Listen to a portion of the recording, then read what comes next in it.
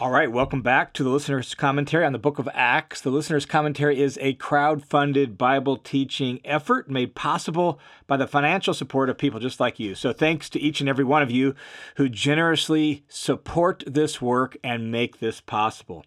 And at this point in our journey through the book of Acts, we arrive at Acts chapter 20, and we're going to look specifically at Acts 20, verse 1 through 16.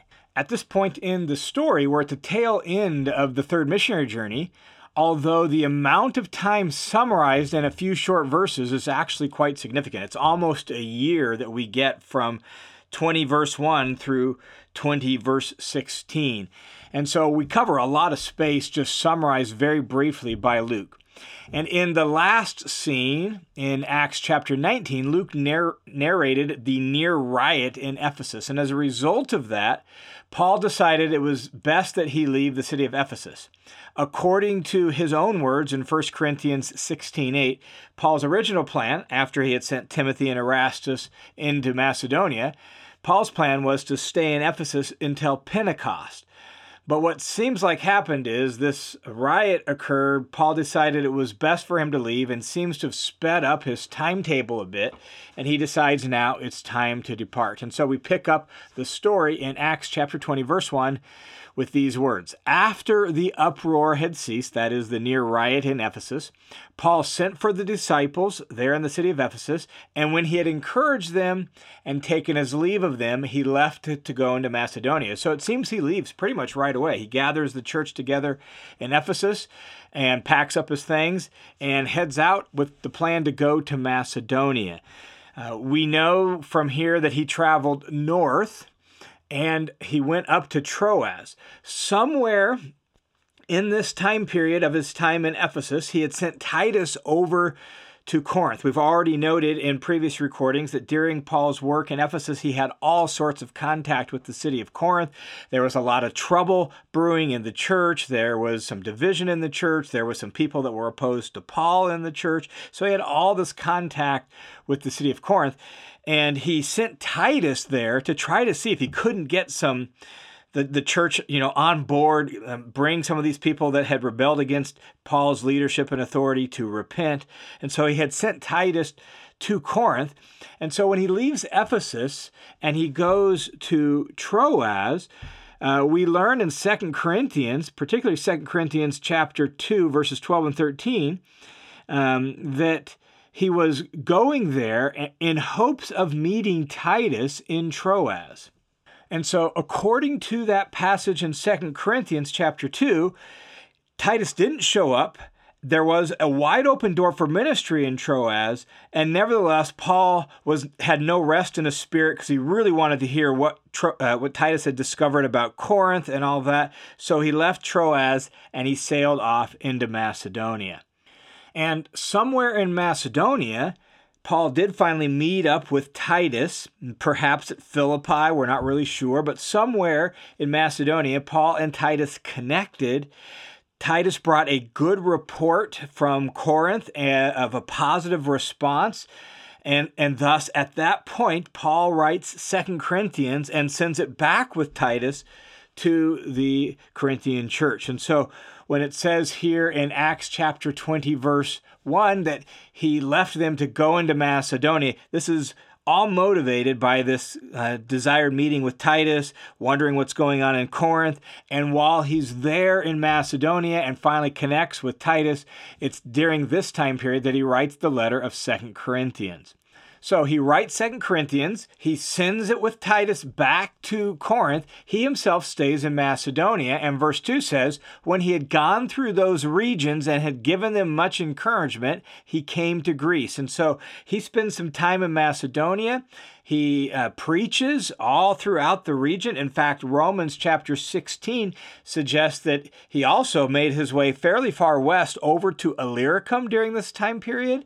And so he spent a good chunk of time in Macedonia, clear over to the west to Illyricum, doing some preaching. And then after spending some time there, he finally headed south down into Greece, down to Corinth, himself. Corinth is, of course, the major city in Greece where there's a church. And so he heads to Greece and to the church at Corinth. And verse 3 tells us, and there he spent 3 months, and when a plot was formed against him by the Jews as he was about to set sail for Syria, he returned through Macedonia. All right, so there's quite a bit, again, of summary that's happening here. So he spends several months, it seems, in Macedonia and over to Illyricum, preaching.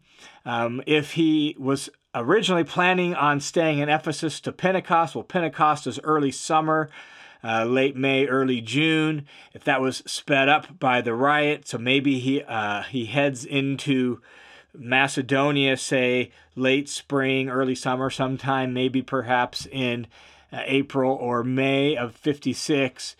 Finally, he meets up with Titus, sends him back, and then spends the rest, or a good chunk of the rest of 56 in Macedonia and Illyricum. And then he finally goes south to Corinth. And it says here he spends 3 months there. Presumably, those are the 3 winter months. He had originally told them in 1 Corinthians 16 that he thought he would winter with them for a few months because sailing shut down on the Mediterranean for the winter months. And so it seems he arrives in Greece, in Corinth, at the end of 56 and spends the 3 winter months there. And it's during those 3 months that he's in Corinth that Paul writes the letter of Romans from the city of Corinth in the winter months of late 56, early 57. And once winter was over and sailing resumed, Paul's plan originally was to sail from Corinth to Syria, or that is to the eastern Mediterranean, and his goal is ultimately to get up to Jerusalem. And so that was his original plan. He was going to sail, but there was a plot on Paul's life that rearranged his plans. Now, we don't know any details. Luke doesn't tell us. We could speculate and guess, and scholars have, that perhaps since he was originally seeming to get to Jerusalem for Passover, that maybe perhaps a crew of Jewish pilgrims sailing from Corinth were going to try to bump Paul off on board ship, dump his body overboard, and be done with him, or something like that. We don't know the details for sure. That's plausible, makes good sense, it's possible. We don't really know.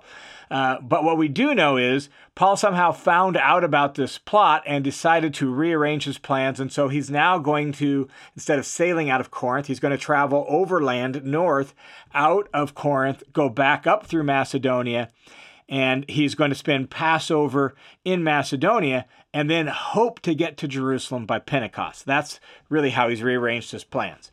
And so he heads out of Corinth by land, heading north, going up to Macedonia. And verse 4 tells us he's not by himself. He's not alone. And this is important for us to notice. Look at verse 4. He says, he was accompanied by, and it lists off a handful of people: Sopater of Berea, the son of Pyrrhus, Aristarchus and Secundus from Thessalonica, Gaius of Derbe, and Timothy, and Tychicus and Trophimus of Asia.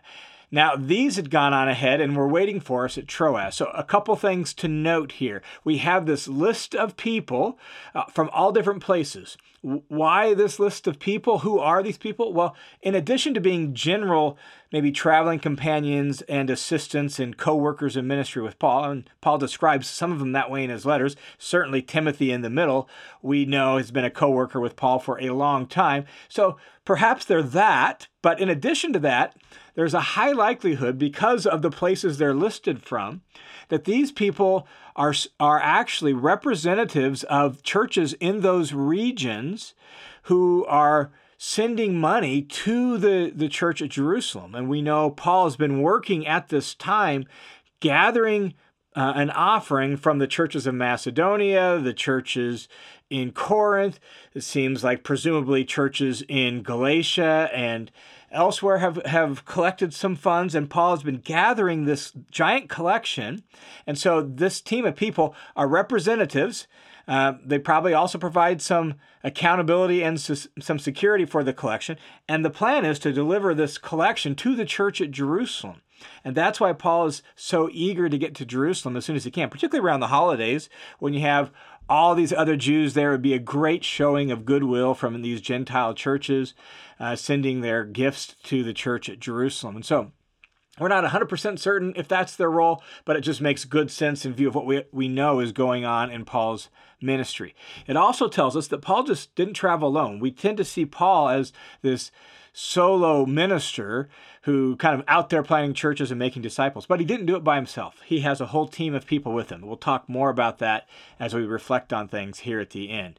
The other thing to note here is, notice verse 5. Now this whole list of people had gone on ahead and were waiting for us at Troas. In other words, this team of people has sailed presumably from Philippi in Macedonia, and Paul has stayed behind with Luke. Notice us. The last time we had a we or an us, a first person plural like this, was when Paul left Luke in Philippi years earlier during the second missionary journey.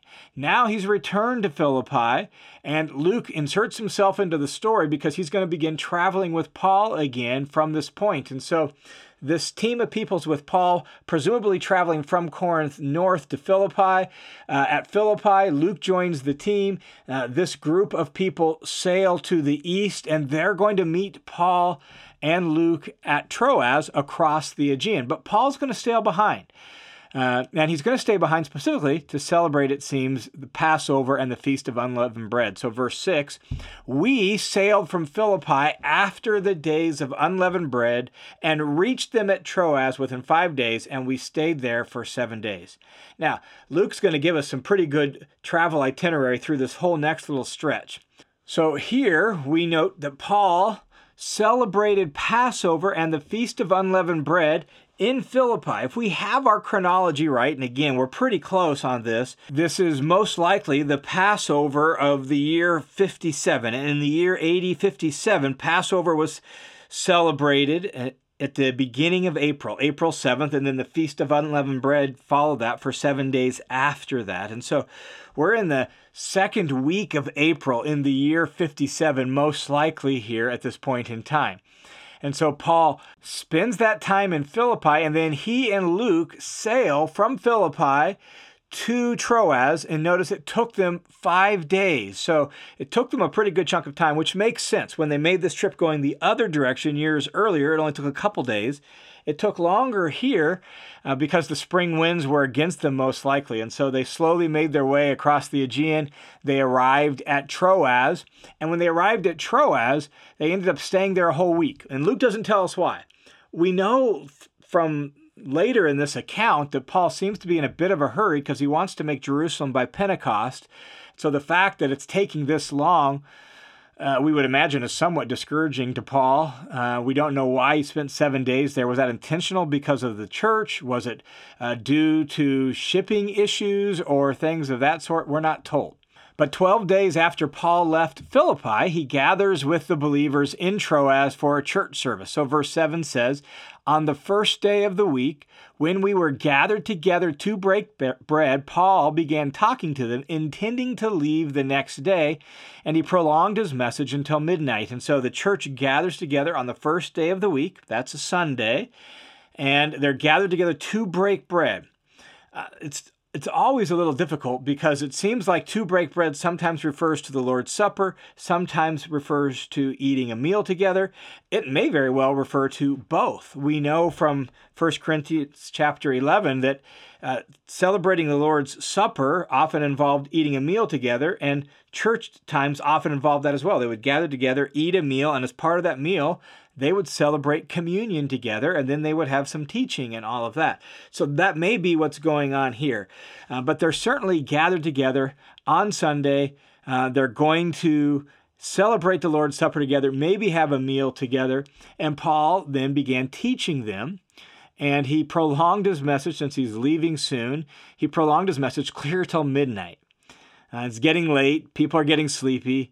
And Luke then narrates, since he's an eyewitness to this, remember he's with them, he narrates a story with pretty vivid detail that begins in verse 8. It says this, there were many lamps in the upstairs room where we were gathered together. So the church is all together, packed into some upstairs room in some house or some apartment perhaps in Troas. There's a lot of lamps there, people traveling. So we're at nighttime, right? People traveling there with their lamps in the dark. The room's lit up with lamps, and we're not talking electric lamps, we're talking oil lamps. And so you have all these oil lamps going. It's maybe warm and stuffy in there. Paul's teaching for a long time, clear until midnight. And verse 9, there was a young man named Eutychus sitting on the windowsill, sinking into a deep sleep. So Paul's teaching and preaching, and Eutychus falls asleep. Now he's described here in verse 9 as a young man, but two later verses in the story will refer to him as a boy. So a little bit of ambiguity in his age. The word that's translated boy later refers to somebody who's pre-puberty. Usually the word translated young man here refers to somebody that's upper teens through their 20s. And so we're not sure his age, probably younger since he's later referred to as a boy. So we're probably looking at somebody maybe 10, 11, 12, 13, 14 years old, something like that perhaps. Not totally sure, maybe mid-teens, 16, 17. So at any rate, he's a young, probably teenage boy, and he's sitting on the windowsill, and as Paul is teaching, he falls asleep. And as Paul kept on talking, Eutychus was overcome by sleep. So he's nodding off, and then eventually sleep gets the best of him, and he falls completely asleep while sitting in the upper story window, and he fell down out of the window from the third floor and was picked up dead. And so he falls 3 stories down to the pavement below in the city, and they all rush down to check on him, and the poor young man is dead. Well, Paul rushes down too, sees what's going on, and Paul falls upon him, embraces him, and said, "Do not be troubled, for he is alive." And Paul revives this young man who had died during his sermon. Well, after those events, they go back upstairs to where they were gathered, and look at verse 11. When Paul had gone back up and had broken bread and eaten, he talked with them a long time until daybreak and then left. And so they go back upstairs, they eat some more food, and whether it was intended always to be this way or not, Paul took the opportunity just to keep talking and conversing and dialoguing and teaching. And they ended up spending the whole night talking scripture and teaching and all of that all night long. And then the next morning, Paul left. Verse 12 says, they took the boy alive and were greatly comforted. And so once they all break up the next morning, the young man, Eutychus, goes home with his family. Everyone was greatly comforted by the experience. But, verse 13, when we went on ahead to the ship and set sail for Assos, intending from there to take Paul on board, for that's what he had arranged, intending himself to go by land. And so the next morning they were planning on leaving. And so Paul's crew, Luke, and all those people that were listed a moment ago, they get on board ship. They're going to sail down the coast to the south from Troas to Assos, and they're going to pick Paul up there at Assos, and Paul's going to walk. For whatever reason, he decided to go overland for this trip. Again, we're not told why. We're not told maybe if he wanted to visit some other churches through there or if he just wanted some time alone. We have no idea. But Paul decides to walk on this bit. It's about a 2-day walk from Troas to Assos, and so Paul goes by land, they go by ship, and then verse 14, and when he met us at Assos, we took him on board and came to Mytilene. And so they're sailing now down the coast of what is now the west coast of modern-day Turkey. So they're working their way down the coast of Asia Minor, or modern-day Turkey in our day and age. So they sail from Assos to Mytilene. Verse 15, sailing from there, we arrived the following day opposite Chios, and the next day we crossed over to Samos, and on the following day we came to Miletus. And so they leave Troas. Paul's going to take a couple days to get to Assos, and then 4 days later they're going to arrive at Miletus. And so 6 days or so after they leave Troas, they arrive at the city of Miletus. Miletus is an important harbor town south of Ephesus. And so in view of that, Luke tells us then, verse 16, why they went to Miletus. For Paul had decided to sail past Ephesus so that he would not have to lose time in Asia, for he was hurrying if it might be possible for him to be in Jerusalem for the day of Pentecost. And so Paul's hoping to get to Jerusalem for Pentecost. And so he knows if he goes to Ephesus, it's a large church. He spent so much time there. He has so many relationships. He could get hung up in the city for a long time. He left in view of the riot about a year earlier, and he doesn't want to get embroiled in any conflict. So he just decides, I'm going to sail past Ephesus so I don't have to spend any time there, with the hope that he can make Jerusalem by Pentecost. Now, Paul's going to have some contact with the Ephesian church, just not the whole church. While he's at Miletus here, he's going to call for the elders from the church of Ephesus, and he's going to meet with them, really give a farewell address to them, and pour out his heart, his love for them. And so he is going to have that kind of connection with the church at Ephesus, but he's not going to go into Ephesus itself. Now, before we leave this section, let me just offer just a brief little reflection on really this topic of Paul and people. You know, as I mentioned, we often think of Paul as sort of this maverick missionary going out there making disciples and planting churches, and just this bold maverick sort of missionary all out there on his own. And just that's not the picture we see of Paul in the book of Acts. We see Paul with a team of people always around him. And we noted the list here in this little episode of those 7 people. And then Luke joins the team again. So he has at least 8 people with him on this journey.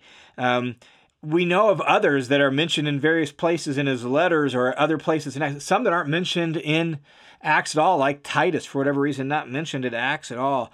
He spends 7 days with the believers in Philippi, celebrating a Passover with them. He spends time in Troas, and he gathers with the believers there. Here at Miletus, he's going to call for the Ephesian elders, and there's actually going to be a very heartfelt, tearful goodbye on the beach at Miletus. And so Paul is not this independent, solo, entrepreneurial, maverick sort of missionary. Paul's a team player, and he values working with other people and raising people up and training people in ministry and sending people out and having people on his team. And we just need to remember that Paul is very much a people person, a team player, and he cares about his churches. He cares about his ministry team. He pours out his heart to people. He loves people. He cares for this young man Eutychus in the church there, and he spends the whole evening with these people. And so when we think about the Apostle Paul, and we think about ministry, and we think about missions, and we think about making disciples, I think we can learn a lot from Paul's example about the importance of people, doing it with people, raising up people, pouring out our life to people, giving our heart to people. Paul very much did that. You see that same feeling and that same flavor in Paul's letters as he speaks of his love and his care and his concern and his prayers for the churches he started. And we certainly see that here in Acts, as Paul has this whole team of people that he has invested tons of time in, that he cares for, and that are co-workers really with him, as well as traveling partners with him in ministry.